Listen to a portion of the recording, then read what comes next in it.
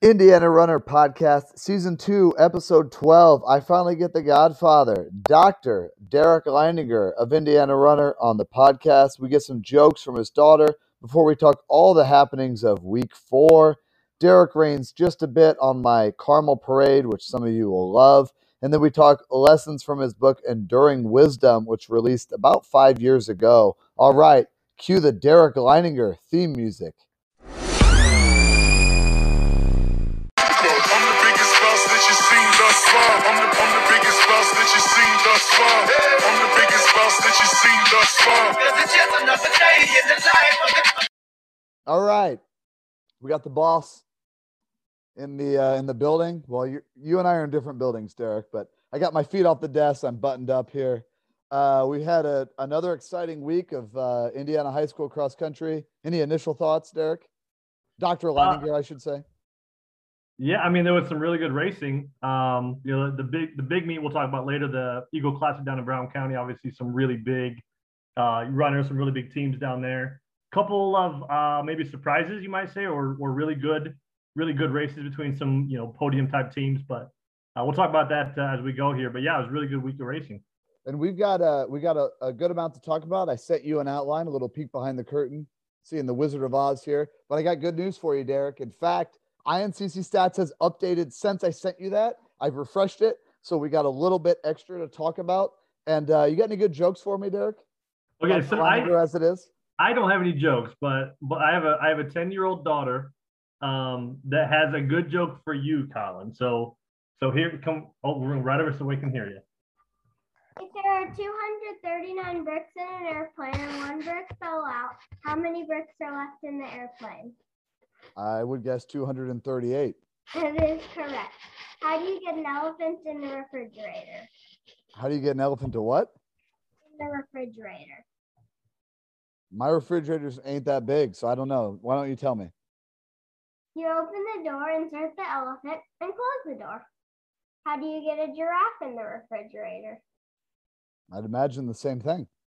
First, you have to take the elephant out. Clearly, man. If all the animals in the animal kingdom went to a party, who would be absent?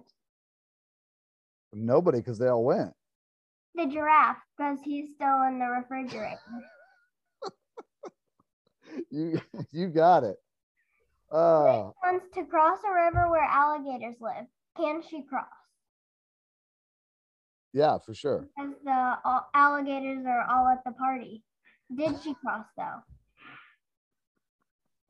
She didn't cross because a brick fell out of the sky and hit her on the head. Kind of a dark ending to that one. You know what, though? The best jokes are a little dark. I gotcha.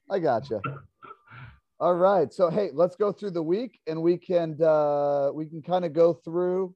This is a multiple screen experience, Derek. I got a couple of things going on here. INCC Stats updated. I got a computer. I got a second computer. And guess what? I'm in Carmel. I got it like that. I got a cell phone as well. Let's start INCC Stats. I got it on the notes. INCC Stats is yet to update, but coming soon. And guess what? It's soon. So we can let you all know how it's going so far. Ben Davis invite. Center Grove boys dominate. 24 points over another potential state meet team, which is Franklin Central. Those boys scored 69 points. The Center Grove boys without a top scorer went 1, 2, 3, 6, and 12. Avon girls, 60 points over Franklin Central girls. Still missing one key girl, but we're getting pretty late in the season, right? I mean, if you're still missing somebody here, probably for a reason. And Sophia Kennedy of Park Tudor, she's good. She's finished in the top 5, in fact, 5th 2 years in a row. She runs 17:42 on a nice but not ideal day. And her teammate, Gretchen Farley, 2nd in 18:12. Any quick thoughts on the Ben Davis invite? Yeah, so Kennedy is an interesting runner. Obviously, she's been very good since her first week of racing. But I felt like this spring she took a huge step with some of her 3,200 times. I'm curious to see. Now, obviously, we have Cridge is lighting it up, and Sutherland is racing really well. But curious to see kind of where Sophia Kennedy starts to fall in as we get closer to October. Can she be one of those a girl that can kind of challenge one of those top 2 runners? And an athlete that has run really, really well at the state meet, and we feel like That's important, right? That's repeatable. When you've done well as a freshman and a sophomore, now you're a junior. It feels like you can kind of do the same. If you've done it once, you can do it twice. If you've done it twice, you can do it over and over again. Right. Yeah, I would probably put Kennedy number 3 right now if I were doing like a power rankings. That I would go Cridge, Sutherland, Kennedy, but although it's probably pretty close between 2 and 3 to be honest. But you feel like, and we'll get into this too, you probably feel like number one on the girls' side individually, maybe Yeah. quite a bit ahead. Yeah, I'm probably 30 seconds clear of second place right now from what it looks like. Yeah, that sounds about right. Bob Thomas invite, Northwest Indiana, a little bit closer, always close up there. LaPorte boys, 69 points, 71 for Chesterton, Crown Point at 80, Morgan Township at 93, Lake Central rather, 98. All of those teams feel like likely or possible state meet teams. The LaPorte star, Cole Raymond, he's the 412 miler. He won in 1623, so kind of take that time for what it's worth. This is one of the best boys in Indiana, and he only ran 1623. Keep that in mind as we talk about the times from a later meet. The Lake Central girls, 53. They're a likely state meet team. LaPorte girls, 82. Chesterton girls, we felt like in the past that they were maybe a state meet team. Well, they're certainly a state meet team, but maybe even a podium team. They were 93 points, and they were fully loaded. What do we make of that? Well, they've raced really well. I think they are Chesterton girls are a podium level team. You know, they took a big jump last year, winning the semi-state, and then probably didn't have the state meet maybe they were hoping for. But I wouldn't take too much out of any one weekend. They've been pretty solid in and out so far.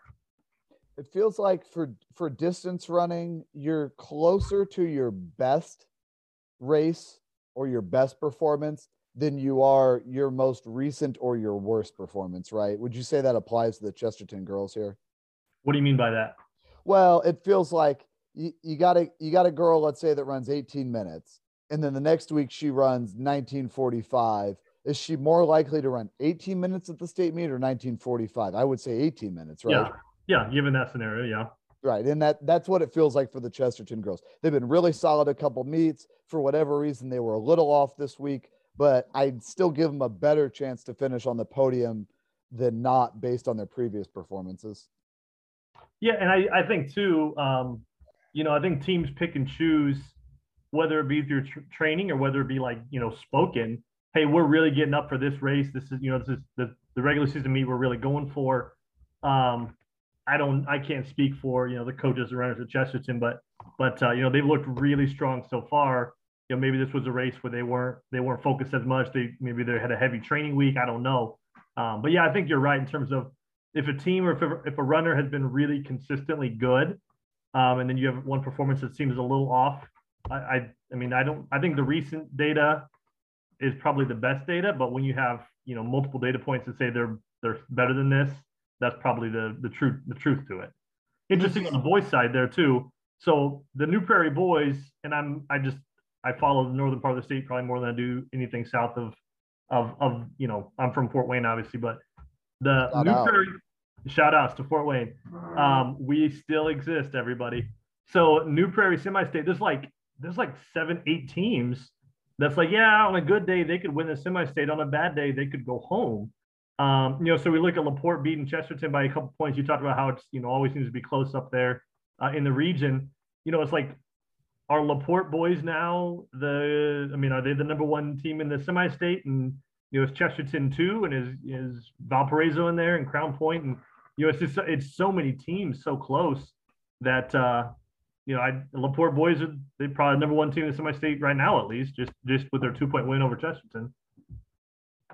Yeah, really exciting. It seems like in a lot of the semi-states, there's a kind of a clear runaway winner, or that the semi-state round maybe not as important for the top teams because they're just looking to advance and get to the state meet. In a New Prairie, like you said, not necessarily the same way. You could win or you could finish 8th versus Shelbyville or New Haven, where it's like you could win or you might finish 2nd, but you're not too worried about it because you're gearing up for the state meet. That may be the most, even though potentially it's the weakest semi-state, it might be the most exciting because of that factor, that the close group of all those teams on the boys' side and the girls' side. Although the girls feels like there's maybe two, Chesterton and Valpo, that seem kind of ahead of the field, right? Yeah, I agree on that. But it's interesting, like you look at the region year in, year out, and results at the DAC and then results at semi-state don't always align. Like it's just interesting, and there's not like a pattern to it. I'm not saying teams necessarily are better here or there, but like you could, like I've seen years where a team has finished sixth in the DAC, and then come back and be like second or third in the semi-state. So there's a lot of really good programs that are pretty close together. Like if you told me you have to pick 3 teams that you're sure are going to make it, I know who I would pick, but I would feel a lot more confident picking 3 teams in any other semi-state, just based on the fact that there's more of a gap from 1 to 6 everywhere else, aside from New Prairie. It feels like there's more locks in other semi-states. If I gave you 3 locks in New Haven or 3 locks in Shelbyville, you would be like, boom, boom, boom, you've got them right away. I've got them. Yeah. What do you make of, if we go back to when you were in high school or even before that? I mean, you founded Indiana Runner. We're talking 2000, 2001, 2002. And the New Prairie semi-state was maybe the most competitive semi-state, and it's not right now. And we can get into this and kind of the changing demographics, the changing landscape after the break. But what do you make of that? I don't know. I mean, I think there were some really good, like historically good coaches that were, look at like Mike Pro and Bill Wilkie, like on the boys side, thinking about, when those guys gone. And that's nothing against current coaches, but like those guys are like kind of legends. Like they're hard to replace in terms of like keeping that level. Like Portage boys, and let's get into this for a second, okay?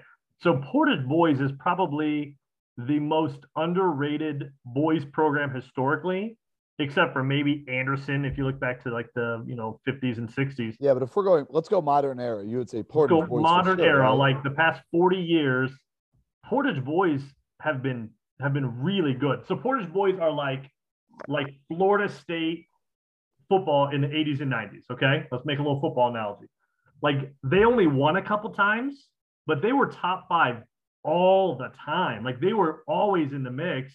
Obviously when Coach Wilkie retired, that has sort of changed, and Portage has had some really good teams since then, but not as consistently as it was. Like every single year, you would just look at Portage boys being either compete or winning because they've won multiple times, or being second or third, and they were always just in the mix. So I think some of it is some of those, like Karen DeVries on the the Valpo girls side, although Valpo girls are very good now under Coach Arredondo.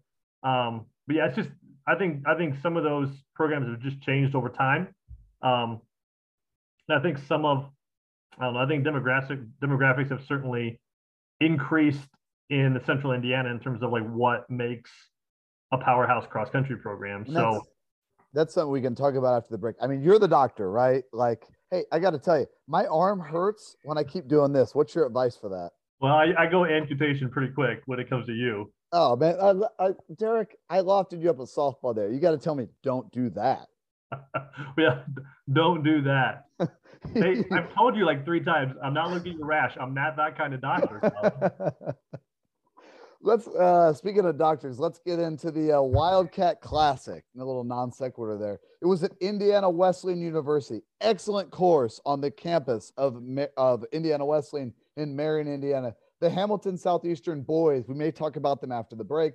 They dominate with 35 points. Westfield boys 113. Shout out Derek Leininger, school record holder at this institution. Columbia City 134. It's a school. It's not an institution. I wish people would stop calling it that. It's happened once, Derek, and it was actually 6 seconds ago. So yeah, you know what? I'll stop. And the Penn boys 142. So actually, again, shout out Columbia City. Penn boys and the usual suspects. In fact, we got their guy, Carter Kaiser Soze, one of the usual suspects. But we feel like Penn boys, often we like to pencil them into the state meet, but not in Penn. But maybe Columbia City boys are right there. Penn boys, the Kingsmen were missing one of their scores. Yeah. I'll pull it up on my phone. Which is a big deal. They're not super deep at kind of that 4, 5, 6 spot. I mean, they're very good, but for a team like Penn, you take one guy out and they go from top 5 or 6 in some states to number 10 maybe. So that is a big and that's an important detail to say they're missing somebody. I would still say Penn is stronger than Columbia City at this time. I got nothing but love for my Eagles, but they're probably somewhere in that 8 to 10 range at the semi-state, and I'd say Penn is more like that 5 to 7 time. So I think Penn is still maybe just one level above Columbia City at looking at those results right there. That sounds right to me, and I'm kind of leafing through the results as we talk about it. So Penn's rating was 343. That's a team rating that's probably not getting you out of the semi-state. And actually, Columbia City was 352, but it's based on essentially a large meet, more like the semi-state of the state meet. But Columbia City fully loaded at 352. Penn's adjusted rating 290. So that meshes with what you were saying. Columbia City more like 8 through 10. It takes top 6 to get out. Obviously, the addition of the Hamilton Southeastern School District, with being HSC and Fishers, makes that more difficult. So Penn maybe more like a 4th, 5th, 6th. Columbia City more like an 8, 10. As it stands right now, we're 6 weeks away from the semi-state. Things could change.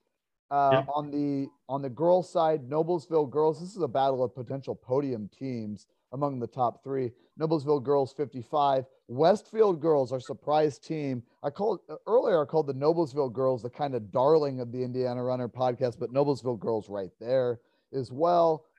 16 points separated those two teams. The Valparaiso girls, another kind of favorite of our podcast of the Indiana Runner crew, they were at 80, and all those teams kind of seem like in the mix, right? We got 2 kind of top girls teams, and then Noblesville, Zionsville, North Central, Westfield, they're all kind of in there. Yeah, Valpo's in there, Chesterton's in there, Floyd Central's in there. We've seen a lot. It's an exciting year. On the boys' side, it's an exciting year, kind of 1 through 5, 1 through 6. We'll see how Brebeuf gets back.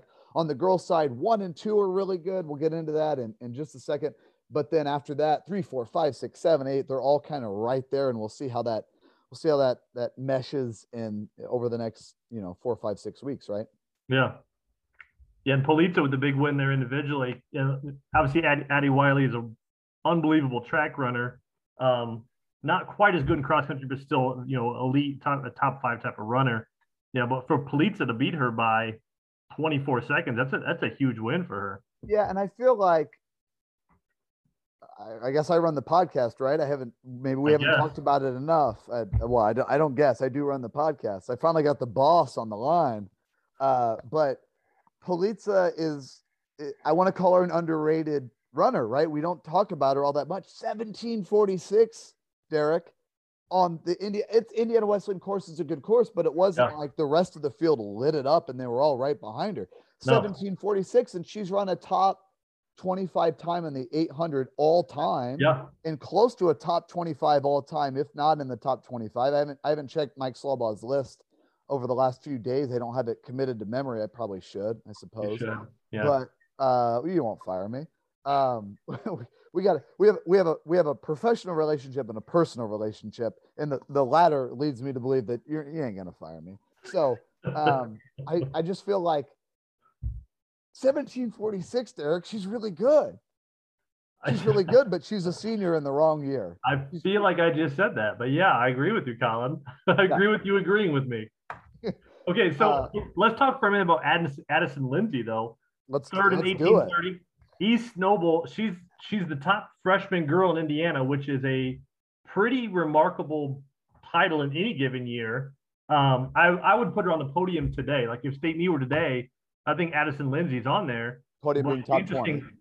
Top 20, right? Sure. But I'm not trying to put pressure on her, but I would imagine she's going to keep improving. It's like I'm curious to see how good she can be by the end of the season, because she's racing every weekend here with some of these great runners. Curious to see how the freshman there from East Noble continues to improve. INCC Stats is just updated, and you are this. Hey, listen, this is the reason you're Derek Leininger.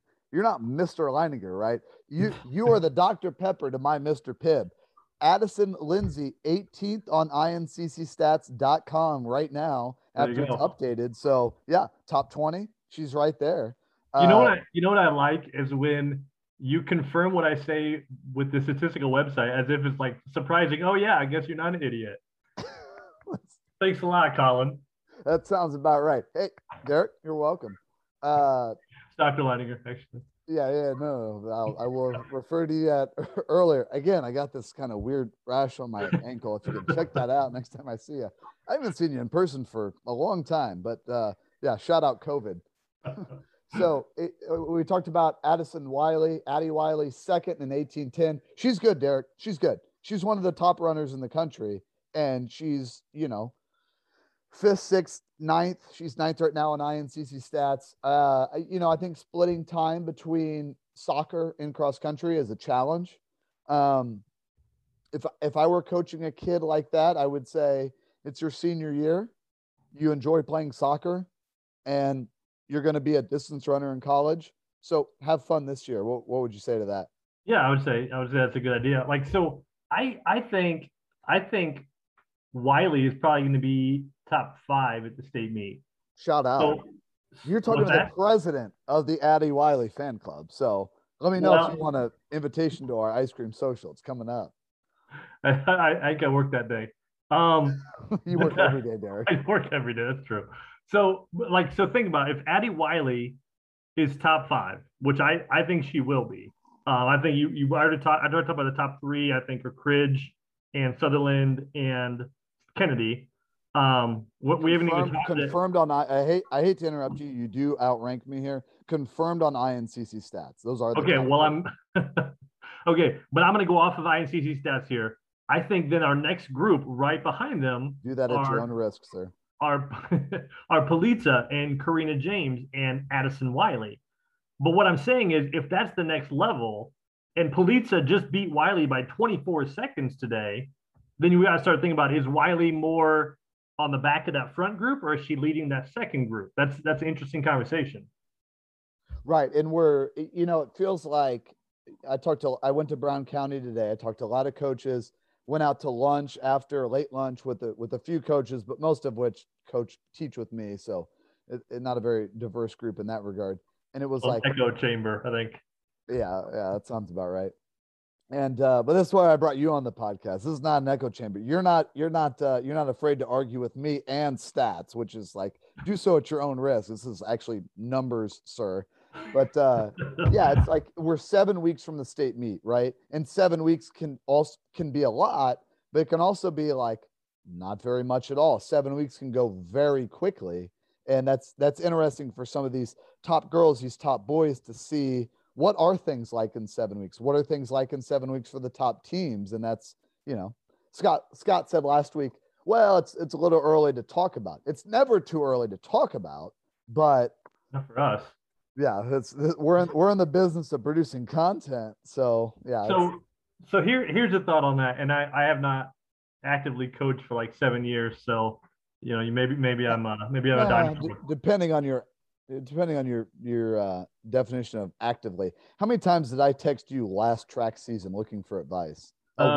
Multiple times, but I don't know if any of your guys would call me Coach Leininger though, so I don't think that counts. No, hey, our guys at Carmel, those boys, they show respect. It's Derek Leininger all the time.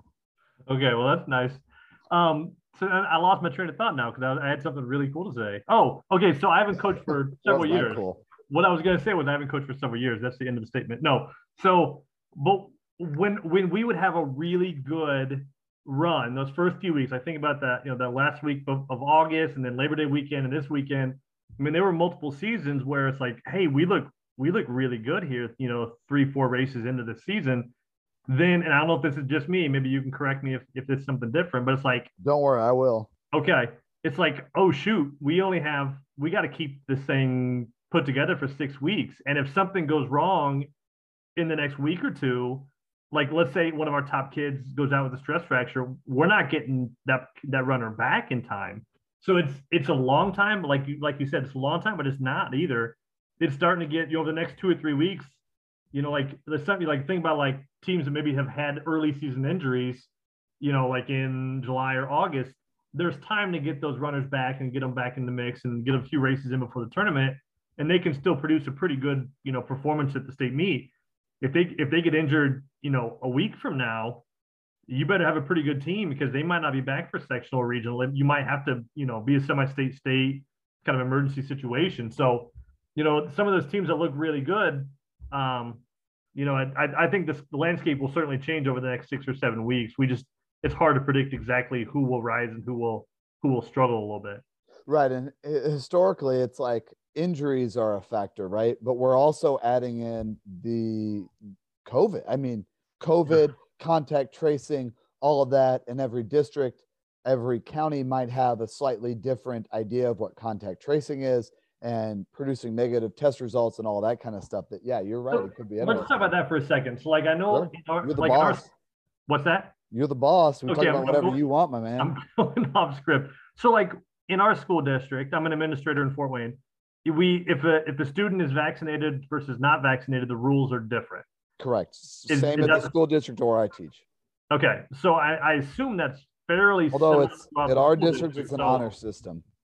Okay, so it's just interesting. Like maybe that was more of a risk last year in terms of like an entire team getting contact traced out. You know, like in the tournament. Maybe that was more of a risk last year than it will be this year, based on availability of vaccinations and the different rules that might apply. Like if you're exposed but you're vaccinated and you produce a negative test, you can come back in a couple of days, or maybe not even be isolated or quarantined at all. Like I think that part might not be as much of a concern as maybe it was last year. Yeah, and part of it is like this year, if you can, last year was if you get tested, it's like a 72-hour window, regardless of result, right? So if you get tested, you can't come back for 72 hours. Versus this year, it's like, hey, you might not feel good, you get a negative result, and you can come back right away. And I'm sure there are certain people that are doing that at the various meets. And of course, if you feel bad enough to get tested, you may not produce or perform at your highest level. But yeah, I think that we might have thought, you and I remember even thinking in May or June last year of 2020, like everything's going to be normal by the start of school. And that clearly wasn't the case. And it's still not normal now. But yeah, I think my bold prediction in a text I sent to you early this year was that COVID may have more of an impact this year. And we haven't seen that yet, but we're also not in the tournament yet. And yeah, we could get there. Let's go through the last two meets here, and then we'll get to our break and talk about our last couple of things. All Catholic at Garin. Heavy sigh here. Everybody knows I'm a big Garin goon. The Chittard boys, 38. Garin boys, 39. It was a good meet. Tip of my cap to the Chittard boys. Obviously, I'm still a big fan of Garin. Meant to go to my guy, Andy Cowan's house. He left out a shirt for me. Went to lunch with my guys, Taylor, Marshall, Jason Rigsby, and Chad from North Central. Didn't quite get the shirt, but I get it. I get it, my guy. So yeah, little disappointed, but shout out to Chittard. You did a good job. You got us by one. Can't wait to race you the rest of the year. Us being Garin, because I'm a big Garin goon. Max Bourgeois of Chittard, 16:23 over my guy Ethan Hines at Garin, a junior. Max Bourgeois is hope I'm saying that right, is a sophomore. Ethan Hines is a junior, 16:23 to 16:31. And then on the girls' side, Chittard girls dominate. Not sure exactly how they factor into the potential qualifying for the state meet. They had 24 points. Garin girls, shout out. Second was 73. Dwenger girls, I grew up in Fort Wayne. Shout out, 77. Didn't grow up too far away from that high school. I didn't go there. And then the big story from that meet, Lily Cridge, 17:04. Have you seen results from this meet, Derek? I did. Okay, I was gonna have you guess how many minutes she won by. 3.5 minutes. I put that in the. Yeah, well, I guess I sent you the rundown, didn't I? Put that in the rundown. 3.5 minute victory. What do you make of Lily Cridge's chances? Kind of more on the national stage. 17:04, Derek, and it wasn't. It was nice this morning. It was good for late August or early September, mid-September, but like it wasn't ideal. Sometimes we get a 50-degree morning. They shoot the gun off and the coaches are wearing sweatshirts, right? Not today. 17:04. Yeah. So here's the interesting stat on that. So she was only 41 seconds behind the boys winner. So a general rule of thumb in cross country, this is at least my general rule of thumb, roughly a minute per mile difference between boys and girls. When you get to the top end, obviously it's not quite a minute. It's probably more like 40, 45 seconds a mile, but like a 17-minute boy and 20-minute girl are roughly equivalent, probably 20 something actually for a girl to be 17, but you get the idea. Like, and there's actually a thread on the message board about that, and it comes out to about that. You're right. Roughly. Okay. So we're saying roughly a minute, maybe on the top end, it's more like 45 seconds. Okay. She was less than 45 seconds total behind the boys who won this race. And these are good teams like Chittard and Guerin. I mean, obviously you're a goon, so you know all about this. Like, these are good boys teams and good boys runners. Yeah. And she would have placed really high in the boys race. Like, and both potential state meet teams, I feel like they're a year away, right? They could both make the state meet next year. I'll take your word for it. I would know. I live in the 317. I got that promotion, man, moving down south. So yeah, I mean, and we don't know a ton about. I remember talking today after some of the meets that Addie Wiley was ranked 11th on Tully Runners national rankings, but that was more about the track, right? And she's an excellent 800 and 1600 runner. She's also a good cross country runner, but like Lily Cridge was like in the 30s, and we're trying to kind of handicap where does she rank among national runners, and we are zoned in on Indiana, right? Yeah. We are Indiana runner. We're not United States runner. That's true. Gosh, it's just hard to think that there's that many girls around the country right now that could run with Lily Cridge 17:04. And again, it was a nice day. It was a good day, but it wasn't perfect. Yeah, I just looked it up just out of curiosity. She would have been 8th in the boys race today in that same meet. That's insanity. In the girls race, another half hour later, right? Yeah. So it's got to be a little warmer in that half hour. And I'm on inccStats.com, and it ranked as a negative. So her adjusted time was 16:57. So right now on inccStats.com, that ranks the runners in a way that we feel pretty confident about. Her season-long rating is 16:56. That's number one all time, and the number 2 runner, which is Anna Rohr. You've heard of her, right? Yeah. Yeah, she was a good runner. She's a good distance runner, still is. But removed from high school. Her best season rating, I believe, was 17:24. So we're looking at nearly 30 seconds better. Well, from a girl that won Foot Locker twice. Yeah, but that's a little misleading because cross country seasons and courses are different. Go back to the track where it's a much more controlled environment, and you think about Rohr was under 10. I mean, obviously Cridge was like what 10:03 this spring. 10:03, but it was 90 that day. Okay, it was 90 degrees Fahrenheit. I guess it would have been better if it was Celsius now. That would have been probably dangerous for everybody in that case. Yeah, we wouldn't do that. But Rohr was 9:56. I mean, Rohr was still several seconds faster in what is a more controlled, objective environment. So, but that's what INCC Stats does, Derek. I mean, they make it a more so than just average course time, right? I do understand. I understand that. But what I'm saying is, it's a lot easier to compare a 3,200 10 years later than it is to compare a cross-country race 10 years later. Right. Or cross-country race from week to week. And it's like 6 years later. It's not 10. I made that up, but you get the idea. Yeah, 6 sounds right. Yeah. Yeah. Tracks are a lot more uniform than cross-country courses. I'm going to go out on a limb here. I think we're seeing a 9:56 or faster from Cridge this spring. Oh, I'm sure we will. I bet we will. Yeah.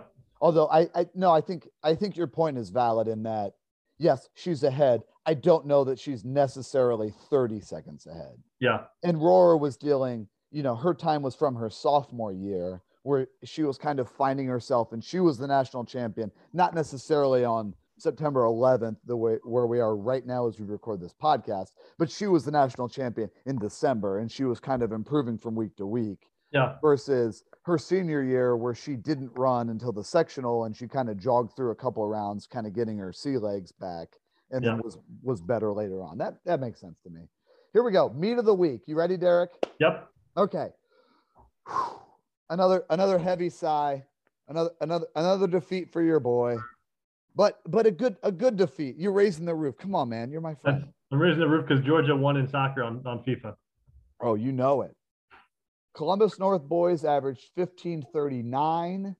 Carmel boys averaged 15:44. So 5 seconds per boy. And I think that the natural reaction for those really in the know would be like, well, Carmel's got a front runner, so their average is going to be lower. Of course, it doesn't matter. But the Carmel #1 runner and the Columbus North #1 runner were separated by less than a second.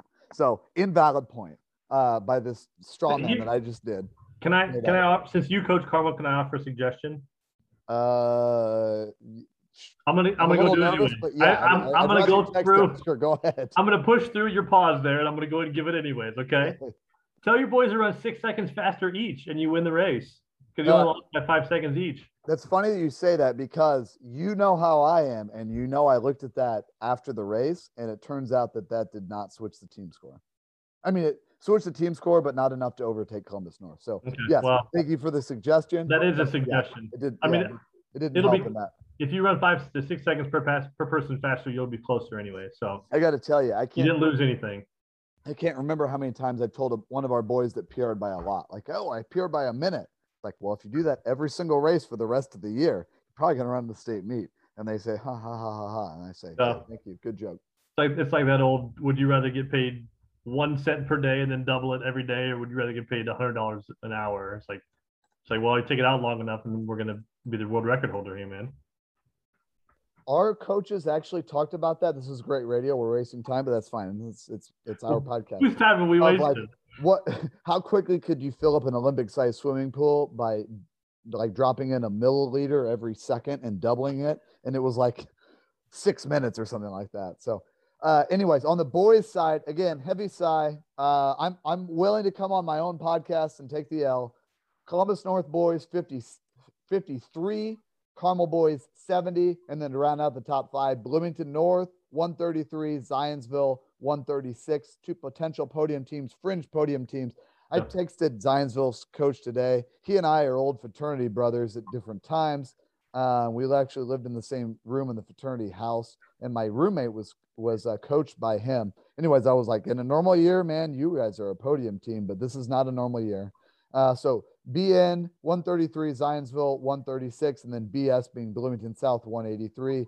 Carmel Junior Cole Mathieson, shout out. Outlast Columbus North Senior Reese Kilbarger stumped.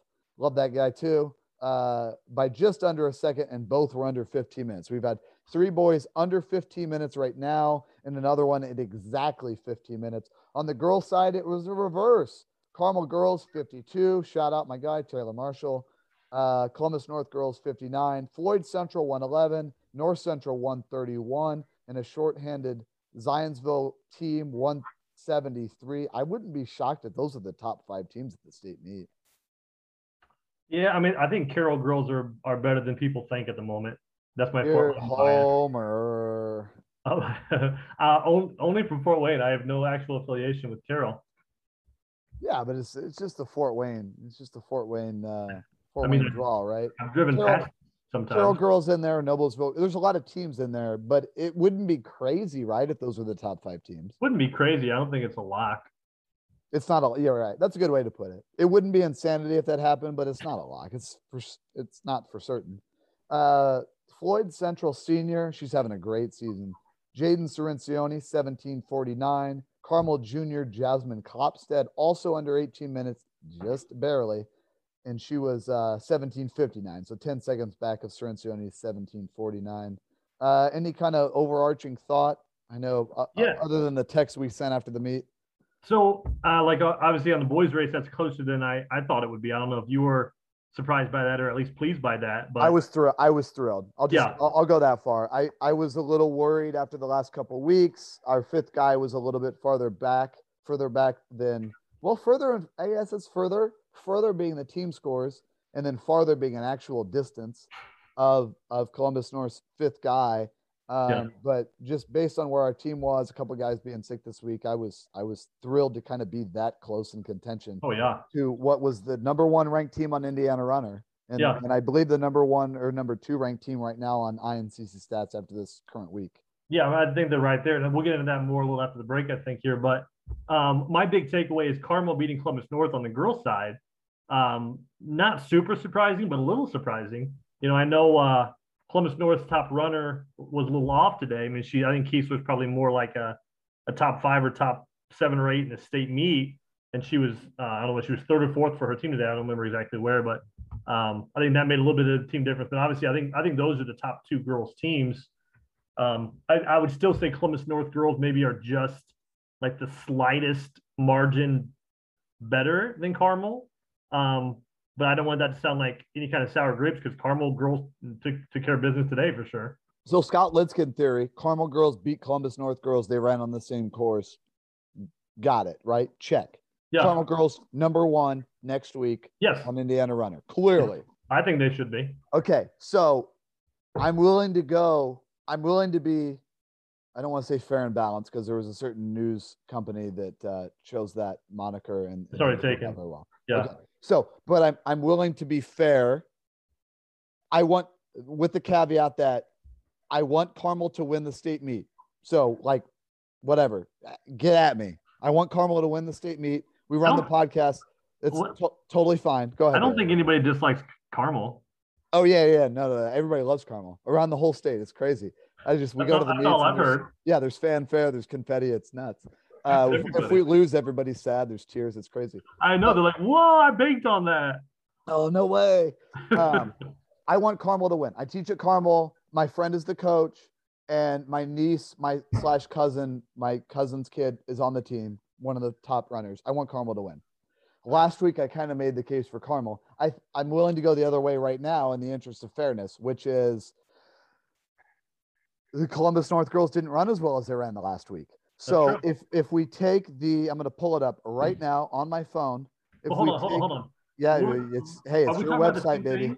Are we talking about who should be ranked number 1 or who do we still think is most likely to win state? Because those aren't necessarily the same thing. Exactly. So if we're talking who's the most likely to win the state meet, last week I called it dead even. Okay. So and this week I'm still calling it dead even. Carmel's going to be ranked number 1 because the 2 teams ran against each other today. Yeah. Carmel won. Yeah. And now if some of the girls from Columbus North were taking the ACT or they had a bad Fazoli's and they didn't run, then sure, it's going to be potentially adjusted rating. It's going to be Columbus North number 1 again, but that didn't happen. So if you take INCC stats rating, Columbus North last week, 74, Carmel this week, 84. There's a bit of a gap between those two, but I'm still going dead even for this reason. Carmel's got a girl that is clearly coming back that didn't run great the first race back at the Hamilton County or the second race back, which was this week, but she was 20th at the state meet. So there's enough upside there for me to call it dead even when the teams perform at optimal levels.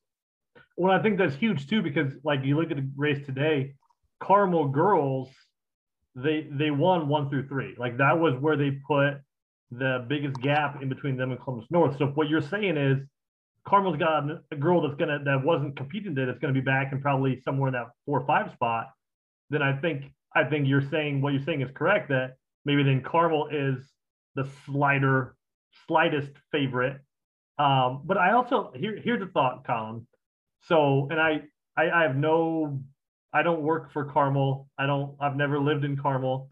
I've only heard of people that go there. I don't have any kind of bias here. Feel free to move down though. There's a couple of houses next to the school that are for sale. Okay, well that'd be a long commute to my current job. But so let's say thinking of your logic. Well, on the flip side, okay, so the devil's advocate argument here would be Columbus North has put up the single best performance of the race of the season with their race last weekend at the Weinheimer Classic, right?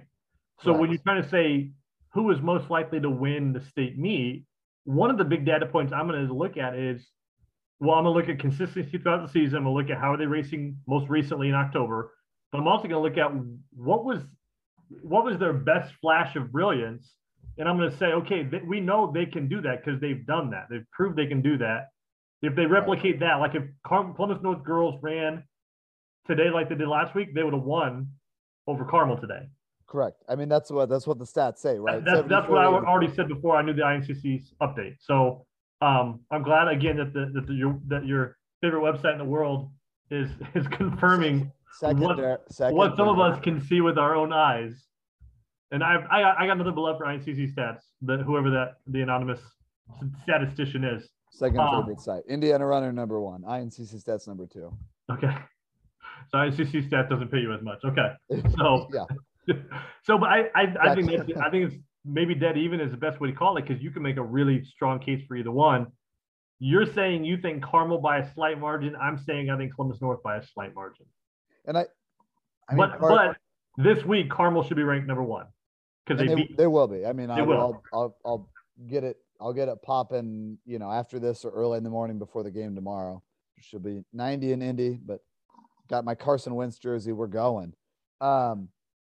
Yeah, that seems fair. And again, like I said, I'm happy to acknowledge that in some ways I'm biased, right? I mean, I teach at Carmel. One of my best friends is the girls coach.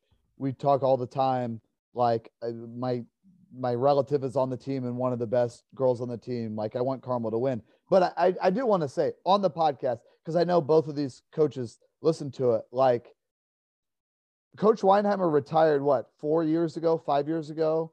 Yeah. And I am a former Columbus North assistant coach. I didn't go to Columbus North. I never taught there. I was never paid anything by the school district, but I'm a former Columbus North assistant.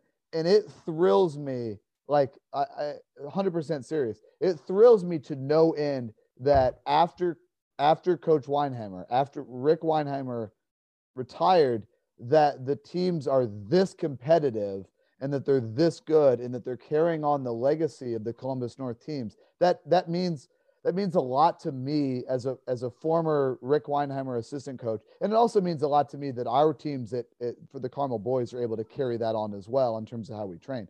But it means a lot to me that they are this competitive and that they're this good. Yeah. While also simultaneously kind of being annoying that they're this good and they're right there with us on the boys' side and the girls' side. But that, like I said, I'm really proud of what they are able to accomplish. I'm proud from a distance. Yeah. Let's talk about our teams of the week. I think Chittard girls, dominating that all Catholic girls meet. And that's our girls team of the week. And maybe the best team in the Northwest Semi-State, the LaPorte boys. Those are our teams of the week. What do you think? Yeah. I didn't know that was on the agenda, but that sounds fine. Yeah. Peek behind the curtain. I added it in later on. So, all right. Congratulations, Chittard girls, LaPorte boys. Let's take a break.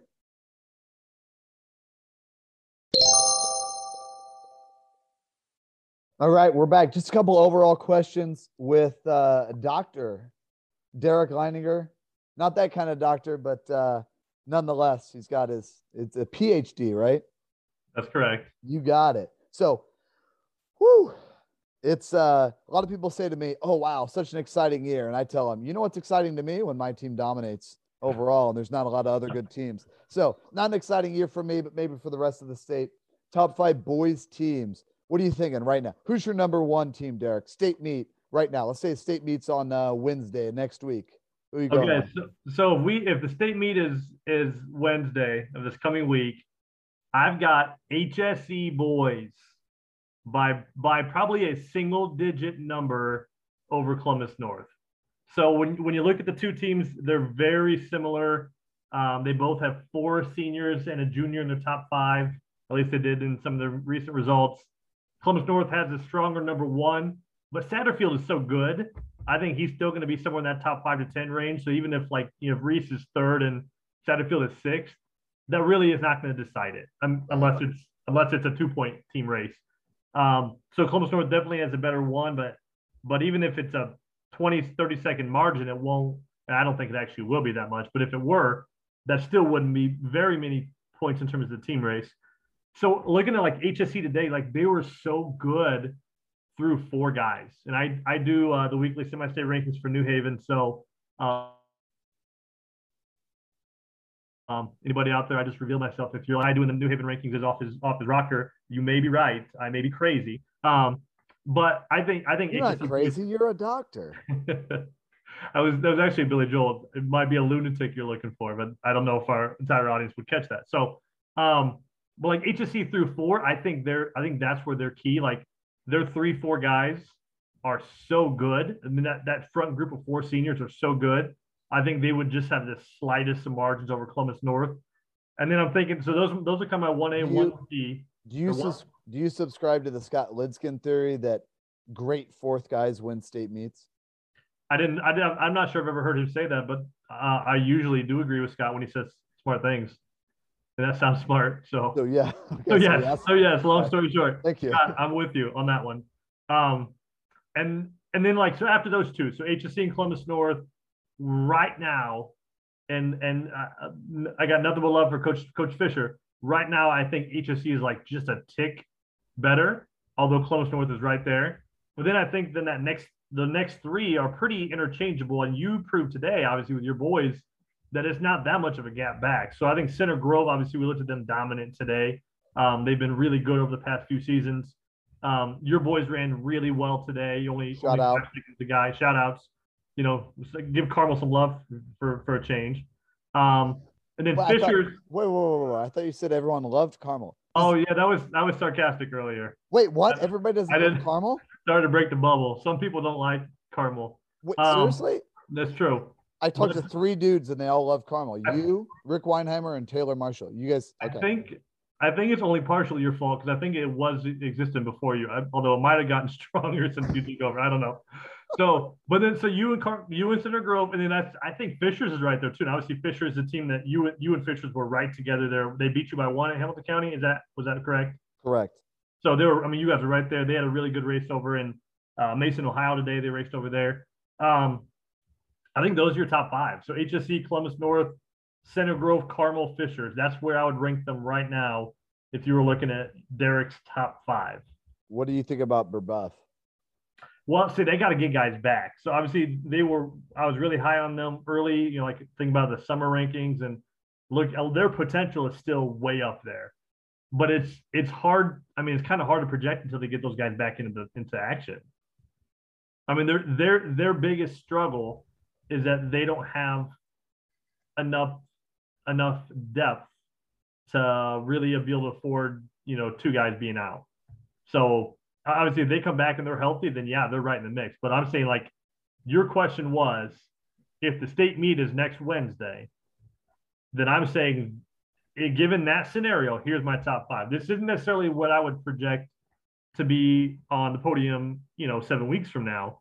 Right. I'm just saying, if Wednesday's a state meet, that's my top 5. So spit them out 1 through 5. What do you got? HSC, Columbus North, Center Grove, Carmel, Fishers. So you're in a unique position here because, correct me if I'm wrong, I don't want to overstep my bounds, but the 2 active coaches you're closest to in the state coach at Angola and Carmel. Closest, yes. In terms of my relationship and friendship, yes. Yes, closest. Personal connections. Not geography. Yes, correct. So 2 guys that were groomsmen in your wedding, right? Yes. So, wow, shout out. This podcast is all about, here are the connections between us. And essentially the top two individuals on INCC stats as of right now, their coaches were groomsmen in your wedding. That's interesting. You're welcome. How, yeah, thanks, I guess. How do you handicap the boys individual race? So you and I texted about this earlier today. I think Sturry's the favorite until somebody beats him on grass. I mean, he's raced everybody last season that returns this season that's going to be in the mix. So, I think he's still the number 1 runner. He's not been beat. I won't give information, but like I know the workouts he's doing, and he's really fit. Like, kind of really impressive performances he's been putting down in practices. So, you know, I kind of have that inside information in terms of, you know, I know his coach really well.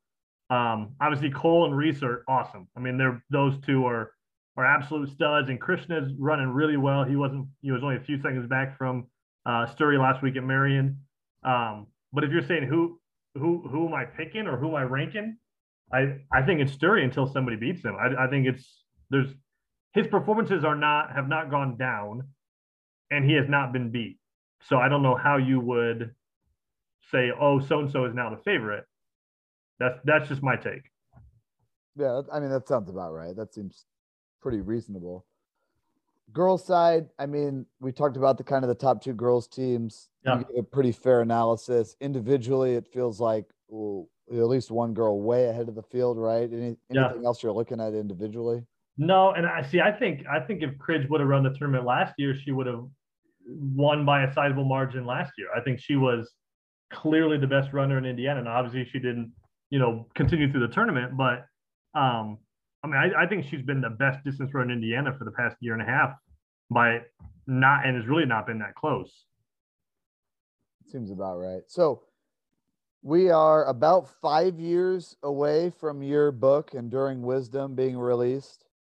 And it seemed to me that there was no outright, like, this is my thesis statement, but the overall theme of the book was essentially enduring wisdom, right? Like potentially we're losing all of these great coaches, these great career coaches that have done it for a long, long time that are in the book. And I think that potentially there's only one coach still active that was in your book, right? 3. One being me, one being Charlie Warthen. Who's the other one? No, Charlie was not in the book. So you, Brad Peterson, and Tim Ray up at Chesterton. Where does Tim coach now? Chesterton, boys. Oh, the boys. Okay. Yeah. I was thinking of the girls, but he's never the girls coach. So we're 5 years now removed from that. The general idea of your book was that we may be meeting the end of the long-term career coach.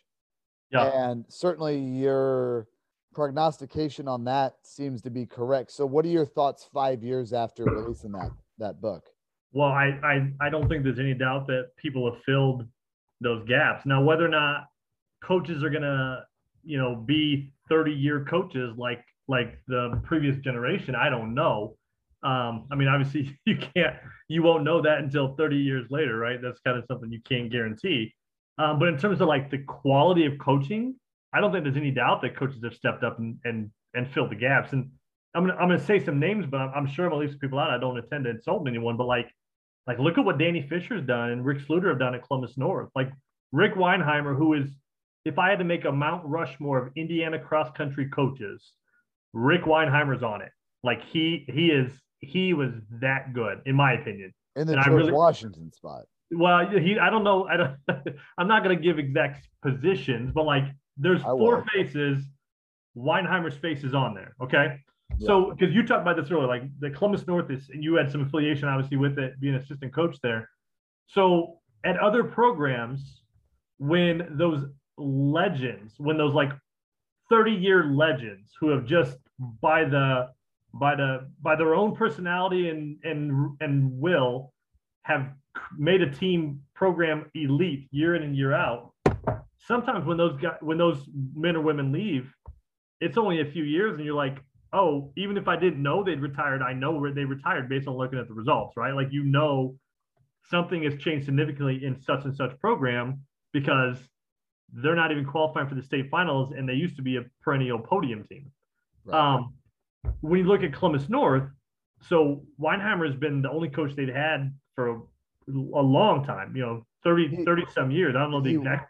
He was the only girls coach. Right? Okay, girls cross country was 1980, right. 1981. So he was the only one. So he started the girls program and he coached the boys program for a long time as well. So when he leaves, and 4 or 5 years later, you've still got Columbus North girls and boys competing for state championships. I mean, that's awesome. So Fisher and Sluter are great examples of people stepped in and filled those gaps. I think what you're doing at Carmel, obviously you were in the book, but like you're still one of the young coaches in the game. I think what you and Taylor Marshall are doing at Carmel as relatively young coaches is pretty awesome. I don't think, it's interesting. Only 3 of those coaches in the book are still coaching. But I mean, their programs that are still just rocking. So I don't think there's anything. I'm not in any way pessimistic about the landscape of coaching because I think people have stepped up and filled the gaps and figured out what it looks like to be an elite coach. Like think about you just said like your boys team is really good, and in some years you'd be good enough to be like the clear favorite, right? With as good as you guys are this year. But you're looking at more like, we'll probably be on the podium, but it's going to be really hard to win. We're probably realistically somewhere in that 3-4 range, 5 range.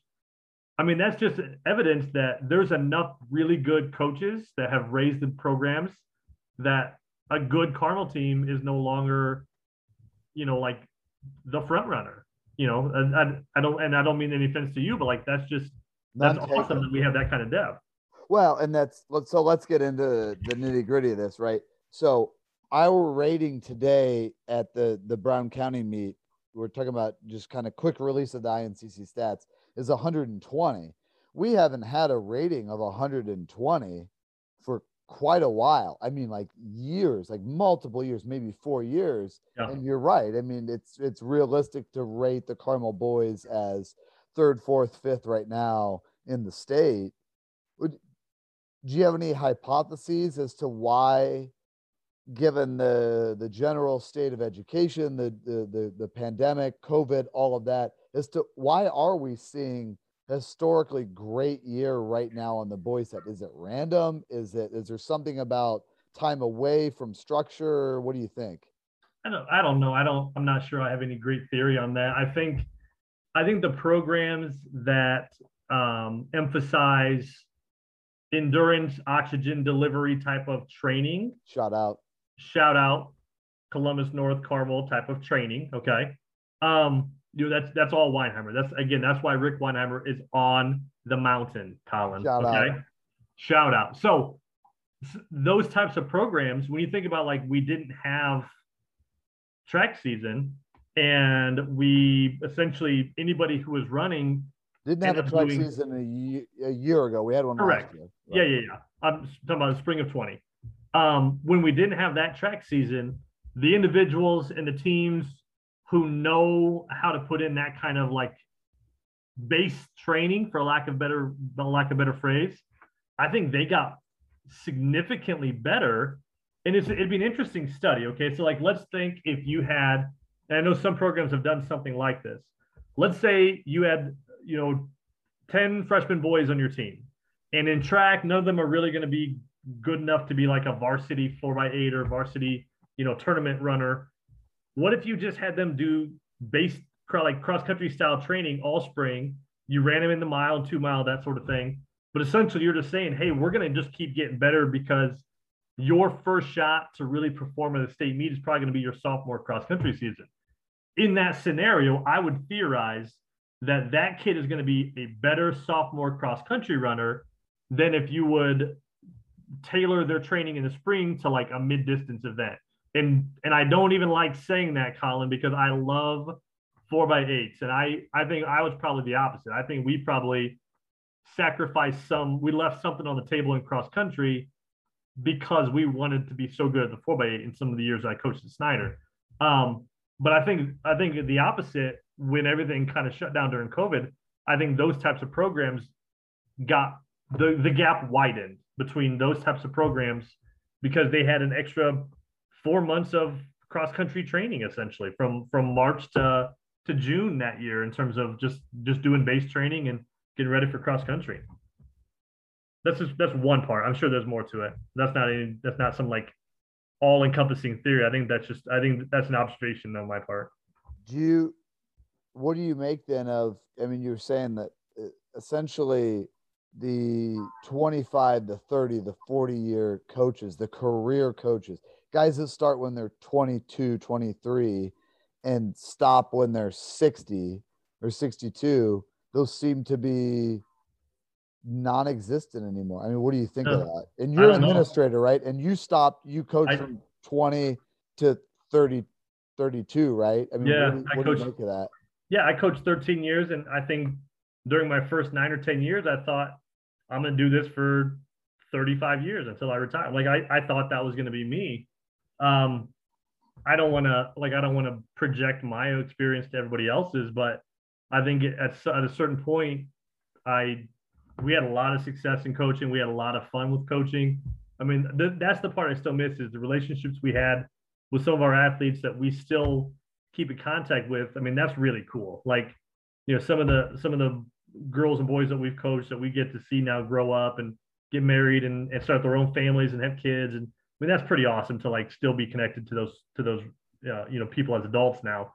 But it's also really hard to be a great teacher and a great coach and to be, committed to your family. And if you're involved in a church, I mean, there's so many things that pull at your time that for us, it was just kind of weighing priorities. And at a certain point, we're like, I think it was time for a change. I don't know if that's true for everybody. I think teaching is a lot different than it was 30 years ago. I think it's more rigorous to be a teacher now. And I'm speaking kind of, projecting some to the history that I didn't experience because I didn't start teaching until 2007. But like, I know the experience I had as a student, and it's different than I think what is expected of teachers now. And I don't think that's unique to our community. I think that's statewide. I mean, I think things have just changed.